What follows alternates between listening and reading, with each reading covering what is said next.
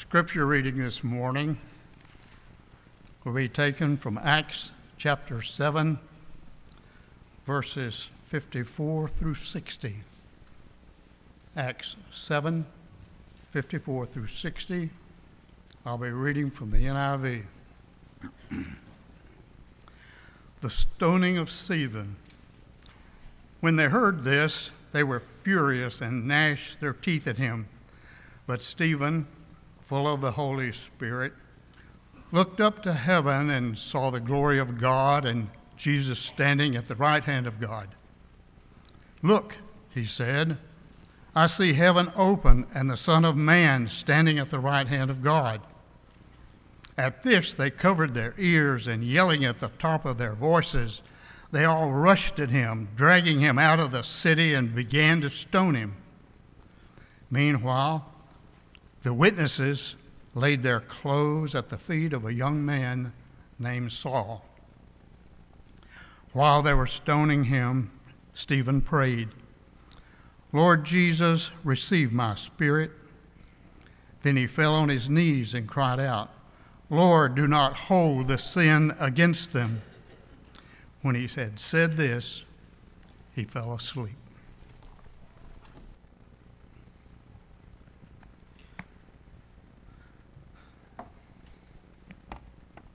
First off, let me address some false doctrine that was presented in our communion remarks, because Ben said that he might sit here and think, oh, this individual speaking is taking away from 30 minutes for me to preach. Ben, when was the last time either one of us preached for just 30 minutes? I mean, come on. But I appreciate your remarks today.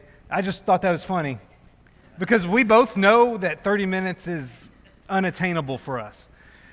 With that being said, I want to tell you about a little girl who was having a rough day with her mother. They just weren't getting along, and she was just disobeying constantly. And so, no, this is not Micah, for the record. And she is just constantly getting in trouble. And finally, her mother says, "Go sit in the corner and don't move until I tell you to." And that little girl went over, plopped down in the corner, and then she spoke up and said, "Mom, my body might be sitting in the corner, but inside, I'm standing up." And you've known some people like that, right? Some people who on the inside are doing the exact opposite of what they're doing on the outside. And you know what? That little story reminds me of a simple biblical truth that we have a tendency to forget. And that truth is that it's what's on the inside that really counts. Jesus indicated this in Mark chapter 7, verse 15. He said, "There is nothing outside a person that by going into him can defile him, but the things that come out of a person are what defile him." And Jesus went on in that chapter to talk about the importance of what comes from within, out of the heart of a man. And this biblical concept is important to the section of Acts that we're going to study today. You've already noticed with our scripture reading that we're looking at the stoning of Stephen. And what I want to do before I connect the dots here to what we're going to talk about, I want to give you a brief overview of Stephen's brief life. Because as many of you know, Stephen's ministry was short-lived because he became the church's first martyr.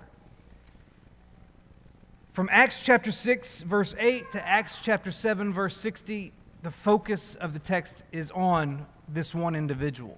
You have 68 verses to tell of one man's life. And here's how it unfolded. Stephen was one of those 7 guys that we talked about last week who was chosen to oversee the distribution of food to widows there in Jerusalem. He was one of 7 men chosen. That's how his story actually begins. And apparently, Stephen's ministry eventually brought him into conflict with a particular synagogue there in Jerusalem. Now, you may recall that in Jerusalem you have the temple, which was the primary place of worship, but you also had synagogues. It's been said that there were something like 400 synagogues in Jerusalem at this time. And these synagogues were places of studying Torah. These were places where you would go and receive education, where you would assemble with fellow believers, and you would study the law, and you would read the law, and you would pray, and all of those activities. The synagogue came into existence during the Babylonian captivity. And so there's this particular synagogue, the synagogue of the freedmen. It was actually a synagogue that was attended by individuals who had once been enslaved in Rome. And they had obtained their freedom in some fashion. That's how it received its name. And you'll notice that attendees of that synagogue are from regions outside of Jerusalem.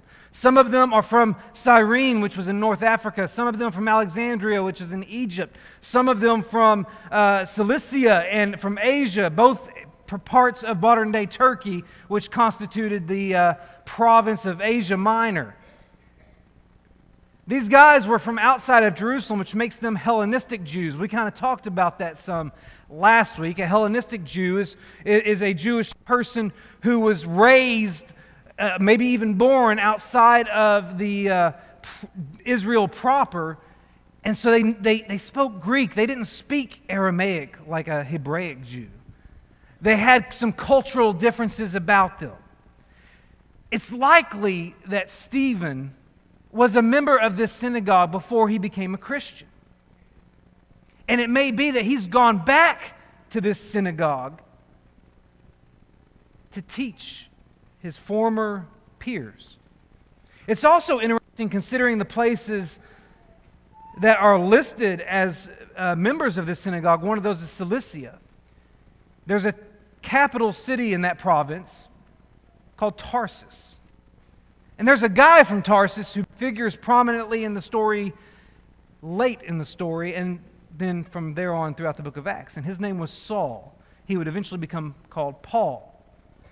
And it's quite possible, though not definite and though not necessarily inferred in the text, but it's possible that Stephen is there, and so is Saul. And Saul might be one of the ones who's contending and disputing with Stephen.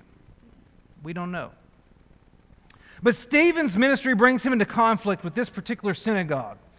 And members of this synagogue start disputing with him, start debating him theologically. But none of them can withstand his wisdom. None of them can stand up to his wisdom. None of them are as wise as he is. And so because they can't outwit him, they can't outsmart him, they can't outdebate him, they have to find a different way to silence him. So they pay some guys to bear false witness against him. It's very reminiscent of Jesus' own story. Because they're going to accuse Stephen of blasphemy. Blasphemy in particular against Moses and against God. Blasphemy particularly means to speak against, to be critical of in some fashion, or to demean in some fashion. And in this case, the reference to Moses is really a reference to his law. That's the accusation borne against Stephen. And it's such a serious accusation that he's brought before the Sanhedrin, what I have compared to the Jewish Supreme Court of the day. Because their authority at this time was only in the religion of the Jewish people. They were the judge for any matter that had to do with breaking the law. They would bring a ruling down on whether or not an individual broke the law, and then they would announce a punishment if deemed guilty. That's where Stephen finds himself for the bulk of chapter 7, defending himself against charges of blasphemy.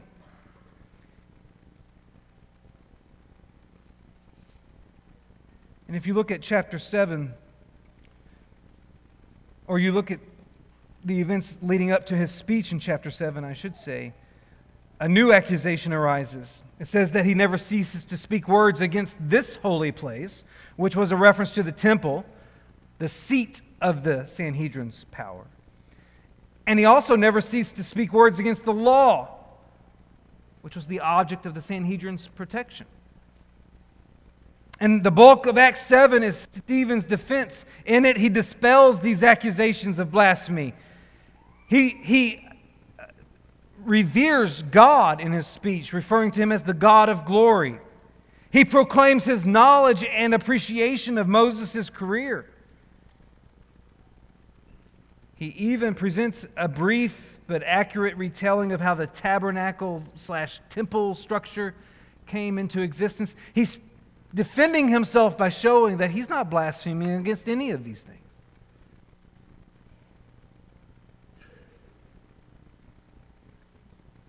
But he concluded this speech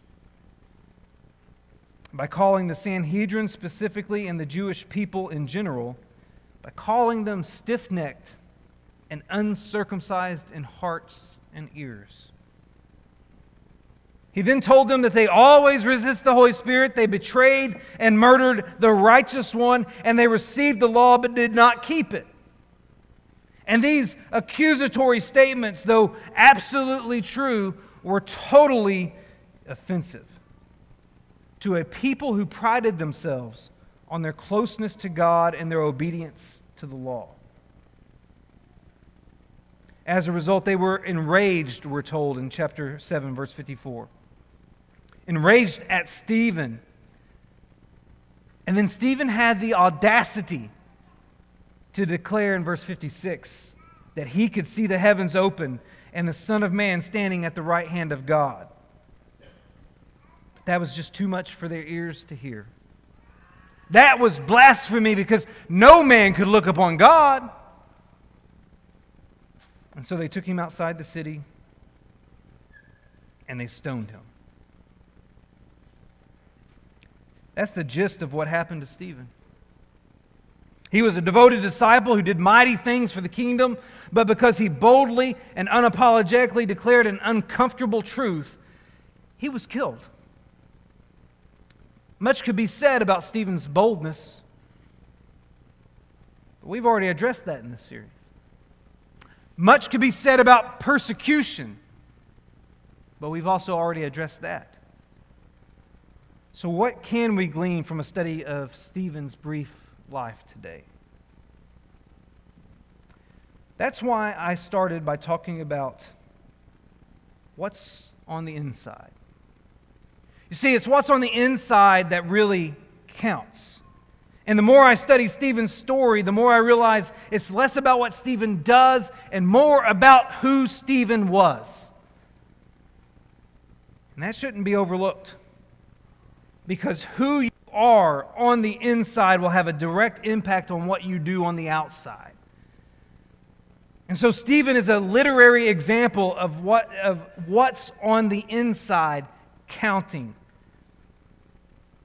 And today I want to note 3 attributes of Stephen that make him a hero despite the brevity of his story.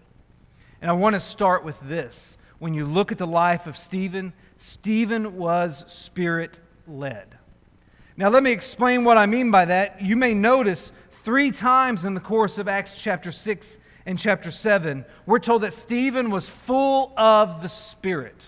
The first instance, you actually have to go back to Acts chapter 6, verses 1 through 7, when he was chosen as one of the 7 men to serve tables. There were some specific qualifications of the men who would be chosen. Verse 3 tells us that those qualifications included men who were full of the Spirit. The fact that Stephen gets chosen means that he was recognized as someone full of the Spirit. And then in chapter 6 and verse 5, Stephen gets highlighted as one of the men chosen, and of those 7 men chosen, he's one of the few that has a description added onto his name. And that description tells us that he was full of faith and of the Holy Spirit. A second time in 2 verses, there is mention made of him being full of the Spirit. And then if you get to the end of his story, towards the end of chapter 7, it's verse 55, shortly before he is martyred, he is once again described as full of the Holy Spirit. That's 3 times in this man's short life that reference is made to him being full of the Spirit. There's not that many individuals in Scripture who are given that recognition, who are said to be full of the Spirit. So we need to take notice of this fact. What does that mean? What does it mean to be full of the Spirit? As one commentator said, to be filled with the Spirit means that one's life is directed by God's Spirit. In other words, it means that Stephen's not in control. Stephen's not calling the shots. Stephen's not sitting in the captain's chair or the pilot's seat. It means that Stephen is walking by the Spirit, being led by the Spirit, and keeping in step with the Spirit, to use the words of Paul throughout Galatians chapter 5. And here's the thing about being full of the Spirit. It is the ultimate sign of spiritual maturity. We try to measure spiritual maturity by human standards. So we measure maturity by attendance, or we measure spiritual maturity by Bible knowledge, or we measure spiritual maturity by hours of service, or even by contribution amount.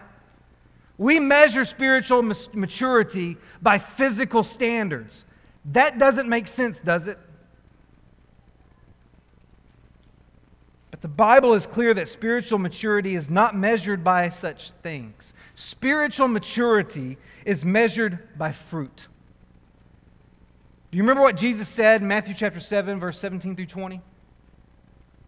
Every healthy tree bears good fruit, but the diseased tree bears bad fruit. A healthy tree cannot bear bad fruit, nor can a diseased tree bear good fruit. And then in verse 20 he says, thus you will recognize them by their fruits. And you can go over to Galatians chapter 5, which I've already referenced. You can look specifically at verse 22 and 23, and you can discover the kind of fruit a healthy tree will produce. The kind of fruit maturity, spiritual maturity, will produce. And most of you know that's what's called the fruit of the Spirit. And it consists of love, joy, peace, patience, kindness, goodness, faithfulness, gentleness, and self-control. That's the mark of true spiritual health, those fruits. And because that's the mark of true spiritual health, it's the mark of spiritual maturity. When you are producing those fruits, not just some of those fruits, but those fruits collectively, then you have crucified the flesh with its passions and desires, and you are set to inherit the kingdom of God, according to what Paul says in Galatians chapter 5. Isn't that the ultimate goal of spiritual maturation? Isn't that the ultimate identifier of spiritual maturation? To be able to say no to your passions and your desires and your kingdom interests in order to say yes to everything about God's will and God's kingdom and God's interests. You see, when we look at the life of Stephen, we got to note this fact that he's identified as being full of the Spirit. And when you start reading about that terminology, you can't help but take yourself to Galatians chapter 5 and see that you're supposed to be walking with the Spirit. You're supposed to be led by the Spirit. You're supposed to be keeping in step with the Spirit. And the evidence of those things is bearing the fruit of the Spirit. So here's the question. Are you bearing fruit? Is it evident in your life?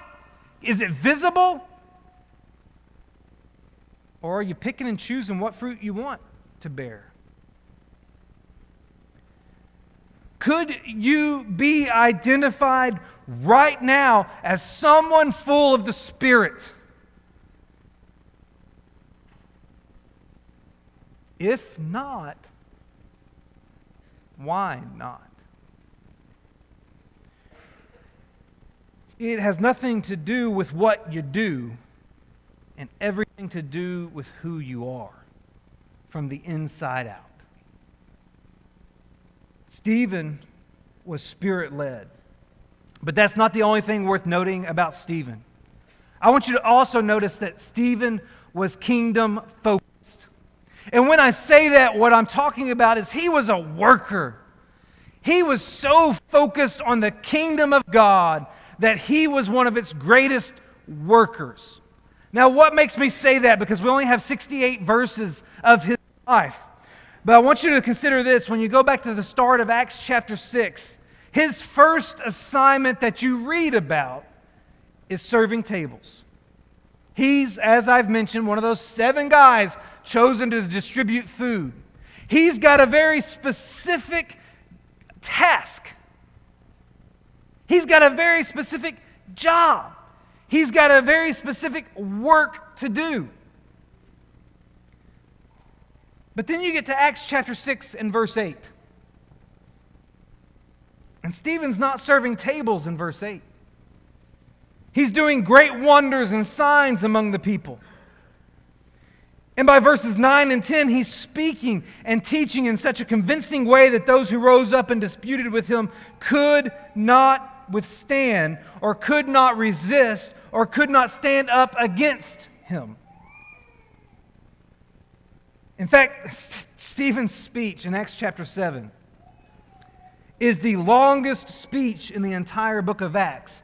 And that's saying something, considering the fact that the most prominent figure in the second half of the book of Acts is Paul, who preached till midnight.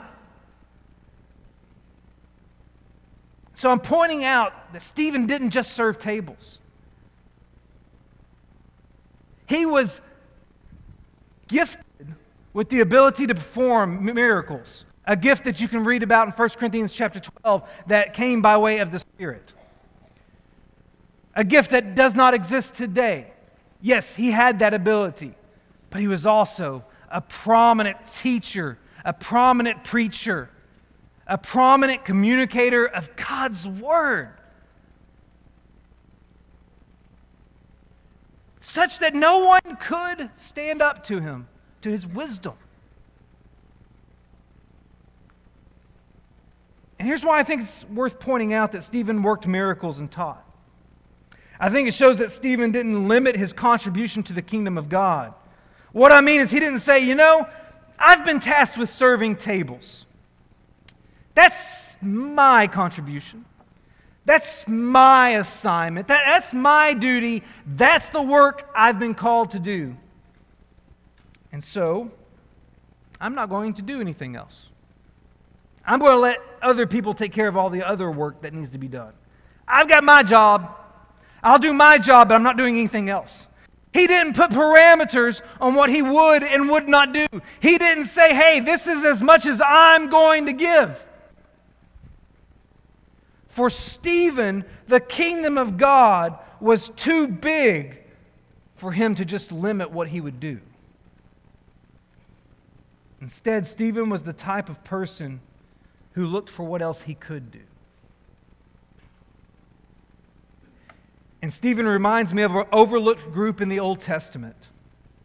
In Nehemiah chapter 3, you can read about the rebuilding of the wall of Jerusalem. And among those identified as working on that wall were a group simply referred to as the Tekoites. You can read about them in verse 5 of Nehemiah chapter 3, and you can read about them again in verse 27 of Nehemiah chapter 3. According to verse 5, the Tekoites repaired a section of the wall next to Zadok, who is mentioned in the previous verse. But then in Nehemiah chapter 3 and verse 27, the Tekoites repaired another section opposite the great projecting tower as far as the wall of Ophel. Here's why that little observation is worth mentioning. We find out that the Tekoites repaired multiple sections of the wall. Not everyone mentioned in Nehemiah chapter 3 took up the task of repairing more than one section of the wall. But the Tekoites, they did. In other words, they didn't just complete that one section and say, hey, we're done. We did our part. The rest of you can fill in the gaps. No, they found another section of the wall that they could tackle as well. And here's why that's worth noting. The Tekoites were not residents of Jerusalem. They weren't going to benefit from this wall. They weren't going to use this wall. This wall did not matter to their protection and to their livelihood. They're from Tekoa, not in North Georgia. Tekoa, spelled Tekoa, which is about 9 to 10 miles outside of Jerusalem.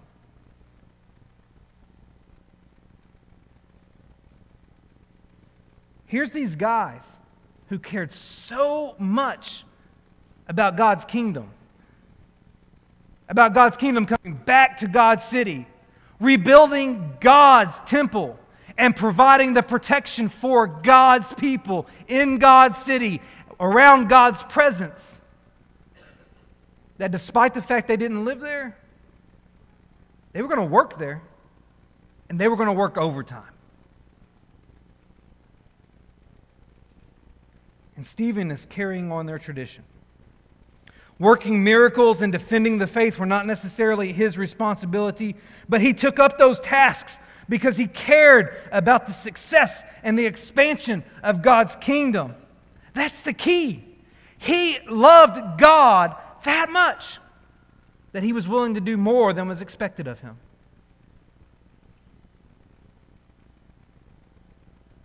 You see, when you love someone, you don't place limits on what you're willing to do for them. It's funny, a few weeks ago, one of our families, when they were leaving on a Wednesday night, one of their kids dropped a My Little Pony in the parking lot. I happened to find it, and I knew who it was.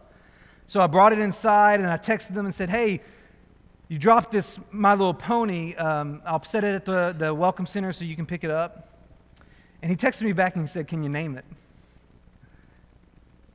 I could not name that one specifically. But I wrote him back and I said, "Well, she's not one of the big six. It's not Applejack. It's not Pinkie Pie. It's not Rainbow Dash. It's not Twilight Sparkle." Mike is grinning right now. It's not Fluttershy. Oh no, there's one more. Here's my point. Isn't that kind of crazy that your preacher knows the My Little Ponies? Do you know why I know them? That little girl right there. See, there are some things you're willing to do just out of love. Stephen loved God so much that there wasn't anything he wasn't willing to do. He would do any work. I think he embodied what Colossians chapter 3, verse 23 and 24 tells us. To work heartily as for the Lord, not for men, knowing that from the Lord you will receive the inheritance as your reward, because you are serving the Lord. And God is pleased with that mentality. God is pleased with people who work, who want to work. Not because salvation is earned through works, but because your work is a manifestation of your love for Him. Many of you are familiar with 2 Timothy chapter 2 and verse 15, particularly the King James version of that. Study to show yourself approved unto God, a worker that needeth not be ashamed, rightly dividing the word of truth.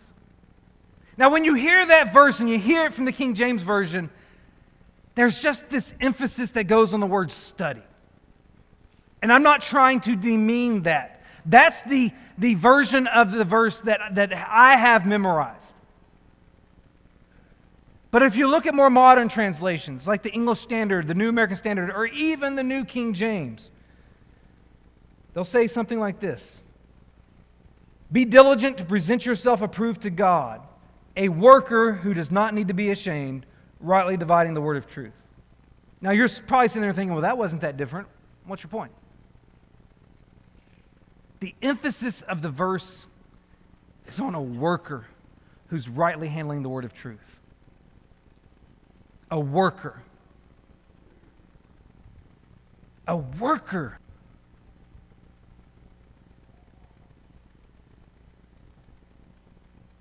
See, I think we can sometimes be misled here, where we think that serious Bible students who are constantly studying, they're the ones that are pleasing to God, and I'm not saying they're not. But what I am saying is I don't think that's what the verse is emphasizing completely. I think the verse may be emphasizing that workers who rightly handle the word of truth, they're the ones who please God. It's not just the passive activity of studying the Word. It's the active activity. If you can use those two words together, I don't care because I make up words anyway. It's the active activity of a worker that matters. Are you that worker? Are you one who's going to hear, "Well done, good and faithful servant"? Or are you going to be the one-talent guy who did nothing and who's condemned as being wicked and lazy? Because that's not something you can say about Stephen. Stephen was not lazy. He found work to do. And I think that may be why shortly before he was stoned, he was given the opportunity to gaze into heaven and see the glory of God and Jesus standing at the right hand of God, as Acts chapter 7 and verse 55 tells us. Maybe he had been so focused on the kingdom as a worker that God wanted to demonstrate His pleasure and approval by giving this good and faithful servant a glimpse of that kingdom in heaven. Now, we're not guaranteed such a glimpse, but we are told that servants who bury their talent, that is, servants who refuse to work, they're not going to hear, "Well done, good and faithful servant." So I want you to consider today whether you're a worker, a kingdom worker, if your focus is on the kingdom like Stephen. And finally, I want you to notice that Stephen was Christ imitating. There are several comparisons that can be made between Stephen's story and Jesus' story. Both were put on trial before the Sanhedrin. Both were opposed by false witnesses. Both were condemned by a mob, and both were executed.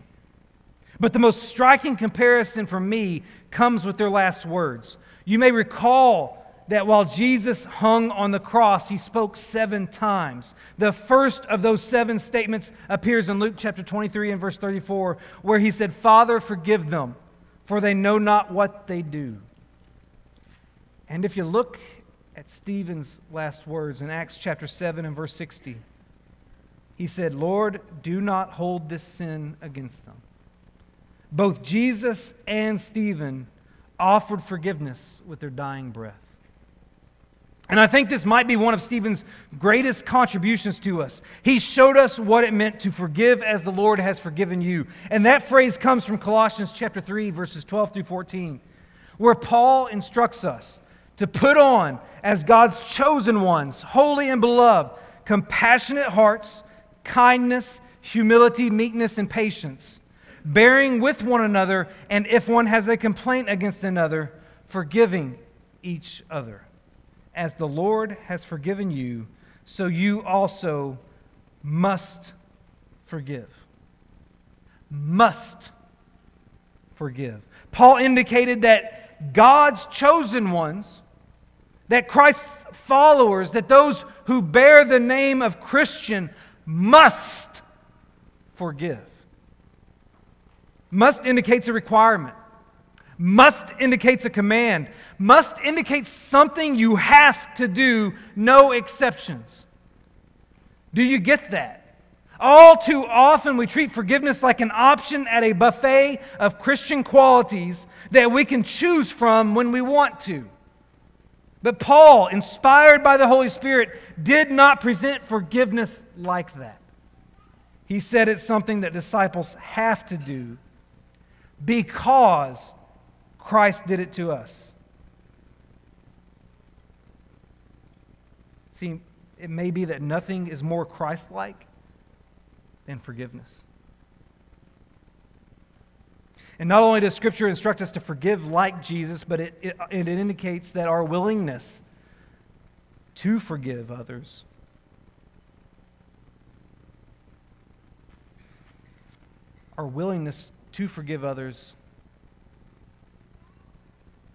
affects our salvation. Do you remember the parable of the unmerciful servant? Matthew chapter 18. In particular, do you remember how Jesus described the servant who refused to forgive his fellow servant?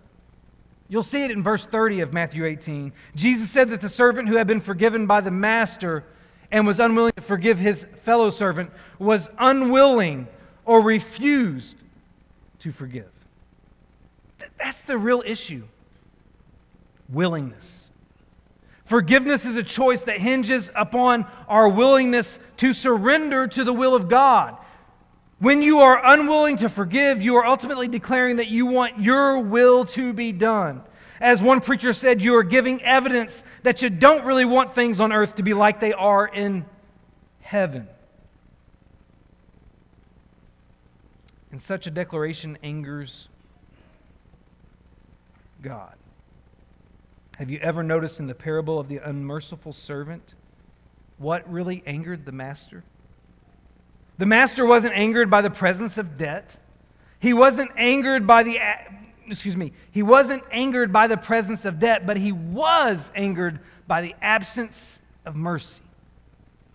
The thing that made the master, who seemingly represents God in that parable, the thing that made the master most angry was not the wrongs committed by his servants, but the refusal of a servant to forgive his peer. That should tell us that forgiving each other is a priority to our Lord. And as you'll recall, it's in the model prayer where Jesus said, "Forgive us our debts as we also have forgiven our debtors." And then he followed the prayer up with commentary, not on the "give us this day our daily bread" part, not on the "lead us not into temptation" part, but on the forgiveness part. And he said this in Matthew chapter 6, verse 14 and 15. "If you forgive others their trespasses, your heavenly Father will also forgive you. But if you do not forgive others their trespasses, neither will your Father forgive your trespasses." What we need to realize is that when it comes to forgiveness, it's not a matter of whether or not we should forgive or whether or not we can forgive, but whether or not we will forgive. Because the biggest condition of forgiveness that must be overcome is our willingness to administer it. And Stephen modeled a heart that was willing to forgive even his executioners, just like Jesus. And if he can forgive them, there shouldn't be anybody I can't forgive. See, there's not much here that we look at that Stephen does. Instead, we look at who he was. On the inside, he was led by the Spirit. On the inside, he was kingdom-focused. On the inside, he was imitating Christ. Interestingly, the name Stephen means crown of victory. It's a reference to the laurel wreaths that were placed on the heads of victors in the Olympic Games. And the same word that is used for his name appears in Revelation chapter 2 and verse 10, where Christ instructs the church in Smyrna to be faithful unto death, and I will give you the crown of life. Jesus said that to a church that was enduring tribulation and poverty, a church that was told to anticipate suffering and the devil's testing. And Jesus could promise them this crown of victory because they were rich where it counted, on the inside. What about you? Are you rich where it counts? What do you look like on the inside? Because as Jesus said, it's what comes from within that defiles you. This morning, as we look at the life of Stephen, I'm challenging you to take an inward look and consider whether or not you're imitating Christ, whether or not you're kingdom focused, whether or not you're spirit led. And if the answer is no to any of those things, then maybe you need to respond today. Maybe you need to become a child of God today. Confess your belief that Jesus is his risen Son. Repent of your sins and be immersed in water for the forgiveness of those sins. Maybe you just simply need to confess that you haven't been following Christ the way you should, and seek the prayers of this family to help you get back on track. Whatever your need is today, we invite you to come as we stand and sing this song.